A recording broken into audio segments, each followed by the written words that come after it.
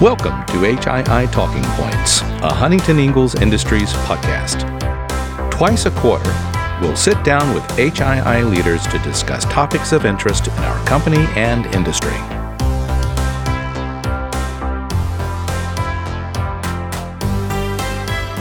Hi, everyone, and welcome to HII Talking Points.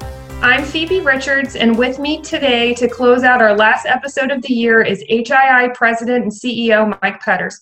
Mr. Petters, as always, thank you for joining. Well, once again, Phoebe, thanks for having me on this afternoon. Of course.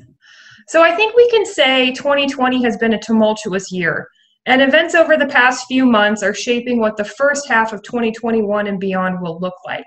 So getting right into it, we had a major election in early November. Do you anticipate any changes to the business or our industry as a whole as a result? Phoebe, I get this question a lot, and I think kind of look at it a couple of ways. Anytime you have new people, there's going to be some changes, but I think that they're the kind of changes that we're used to. They'll be around the edges of what we're trying to do. There may be some new sets of priorities, but we've kind of had a really interesting time over the last year or so, as the Pentagon and our other customers have kind of taken a look at what's going on out in the world. That really kind of drives their thinking, I think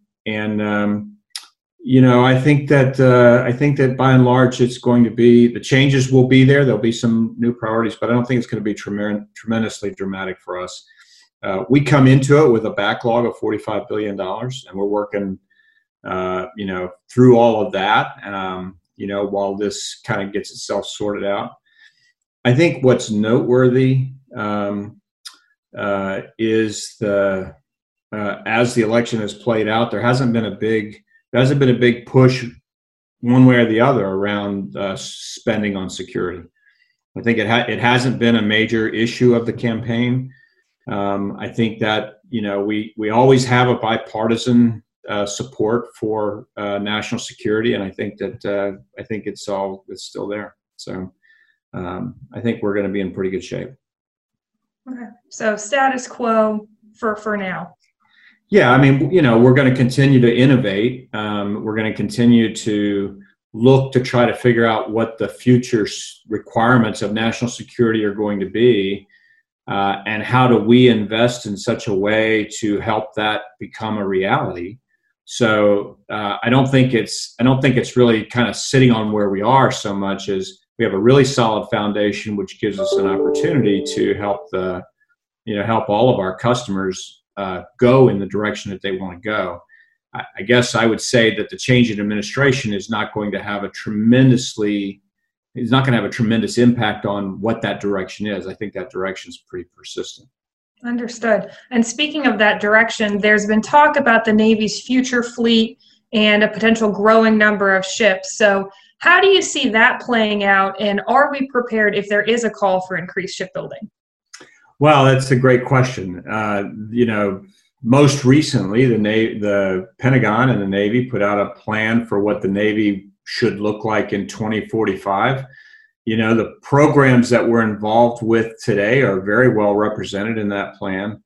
And the programs that the Navy wants to develop in the future, we've been investing against those programs. And so I think that on the face of it, that plan is, I think we're well positioned to support that plan. I do think that that's one of those things that'll get reviewed going forward in the new administration as to whether that's the plan or if there's some other version of it. But I think that instead of getting too caught up in the numbers of different platforms and things like that, which is what everybody wants to talk about, I think that you can step back from it and say, what are the long-term currents in that plan that are going to be real? And from my standpoint, what I see is a Navy that has to be bigger, but it has to be bigger in terms of it needs many more ships and many more platforms, manned and unmanned. But the platforms are going to need to be smaller, faster, and cheaper. And so I think the strategic challenge for us is going to be how do we innovate in such a way to be competitive and valuable in that future. That's not terribly different from where we are today, but it is a little bit different. So and I'm excited about that because I think we've been doing that. We've been thinking about that now for a few years. We've invested in unmanned. We're investing in manufacturing processes. We've invested in the shipyard of the future. We've done all of those things that I think are right in the heart of things we should be doing, and it positions us. But now we're going to have to go and perform and execute on that. So, and it sounds like you'll see continued innovation across the entire business, across the three divisions. Then. Oh yeah, without question. I think that. The reality of the pandemic is that our national fiscal posture is not as strong as it was a year ago, and so innovation that creates more efficiency and more effectiveness is going to be the name of the game. I think we've been doing that, and I think we're positioned to continue to do that in ways that will directly support all of our customers. Right. So speaking of COVID-19, obviously it was one of the most disruptive aspects of 2020, and it's something that you and I have talked about a lot this year. So as we move into 2021, how do you see COVID-19 impacting or continuing to impact the business? You're right. We've talked about it a lot. I think I feel like I've talked with everybody about this a lot. I know that everyone else out there is talking about it a lot. It's probably the topic of conversation every night at every dinner table. I think that we are a company that is used to handling crisis. Whether it's an environmental issue or a natural issue like a hurricane or a fire, whatever it is, we have some pretty good, and we've talked about this, we've got some pretty good muscles around crisis management that we use pretty well. I think we made a very important distinction at the very beginning of this, and we recognized that it wasn't a short-term crisis. That in fact, the crisis was not a hurricane in our shipyard or a fire in our community. It was actually a human capital crisis in our living rooms at home. And so when we did that, once we understood that and we were able to give our employees the flexibility they needed to deal with that crisis, and we've worked our way through that, we're now in a pretty good place relative to the safety of our work sites, the protocols that we have in place. I'd like to say that the coming to work might be the safest thing you can do every day relative to what's going on out in the rest of the community. We certainly strive for that. So I think that sets us up for whatever the duration of this is. And I also think that because we recognized that this was not a hurricane and it was not going to be over in a couple of days, I think from the very beginning we decided and we worked hard, and the whole team, from the folks on the waterfront to the folks in customer sites around the world, the whole team has recognized that we don't know when the end date is, and so let's make sure that whatever we put in place we can sustain for that, and that's what I see has happened. And so I think we're well positioned for what we're going to face. I think we're going to face a pretty tough winter here. But that doesn't, that's not the end of the world. That's just, we're going to face that. We're going to fight our way through it. And we're going to do okay in that. And, the last couple of days, there's been announcements of vaccines, and we'll see how all of that works out. I mean, it's a lot of logistics and everything else. I think it's really important for all of us to just remember that this is going to be going on until it's not.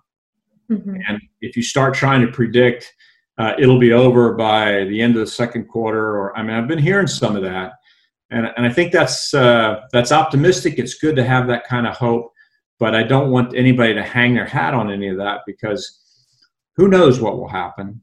I want to be able to persevere until through the end of this and accelerate out the other side of it, whenever that is. I'd hate to think that we get to the end of the first quarter and we're not where we thought we'd be, and that creates a lot of challenge for us. So I think we're in a pretty good place, and I'm proud of the team, and I'm honored to be part of the team that is persevering in this crisis, because in our communities we're really driving a lot of good behaviors at work and at home and out in the communities, and I'm proud of that. Right. Speaking of which, just taking a step back, what do you think the defense industry's role is in terms of COVID-19 recovery? There was an assistant secretary in the Pentagon said that that defense spending is at the nexus of national security and economic recovery, and I think that's about as well said as it can be. I would add that there's not much difference between economic security and national security, and so getting the economy moving again is critical to our national security. The good thing about the defense industry in general, we're not the largest contractor out there, but even we have 5,000 suppliers in virtually every state. And so when we can go and invest in programs that we know we're going to buy anyway, we're creating economic stimulus on the ground in communities across the country. Communities that have been hit pretty hard by this or are being hit really hard right now. And so, we have interesting things going on in our society right now. On the one hand, you see the unemployment rate seems to be coming back. I think the last time I saw it's like 8 or 9%, after that big drop to 15 or 20%. And so you start to say that's recovering, but that rate doesn't count for the people that have just decided to not look for work. Right. And 50% more women have decided, because kids are at home and they have they have more than their share of the work at home. 50% more women have chosen to not look for work than men. And so we've started to get some real imbalances. So you could look at it and say it's 8%, but in some communities it's going to be a lot more than that, and it's going to be a lot stronger. And defense spending is a way to go back into those communities with real jobs, high technology opportunities, to get folks working again, to get payrolls moving again, to get bills paid again. That's a faster way to get there than virtually any other way to do it. And so I'm not sure that's being heard right now. We're trying hard to make that message. But I think this is one of those investments with a really high return. If you're going to buy something anyway, let's do it now when it has maximum impact. And so that's kind of that's the way I think about it. We'll see what happens with that. Very good. Well, Mr. Petters, thank you for sharing your thoughts and insight today. And thanks to our listeners for tuning in. We'll see you in 2021. Well, I hope everybody out there has a very, very safe and happy holiday. Please take care of your families. Be aware of all the protocols. Let me just say, I was in a meeting last week where the head of the CDC was talking, and what he said was the number one source of transmission right now is family gatherings. So as you're thinking about your holidays, be very thoughtful and mindful and respectful of the virus and how it could impact your family. And if that means that you have to do things differently, that's the story of 2020. We're all doing things differently. But be aware of that and see what we can all do to help cut back on that transmission rate. Hope everybody has a safe holiday. Thank you.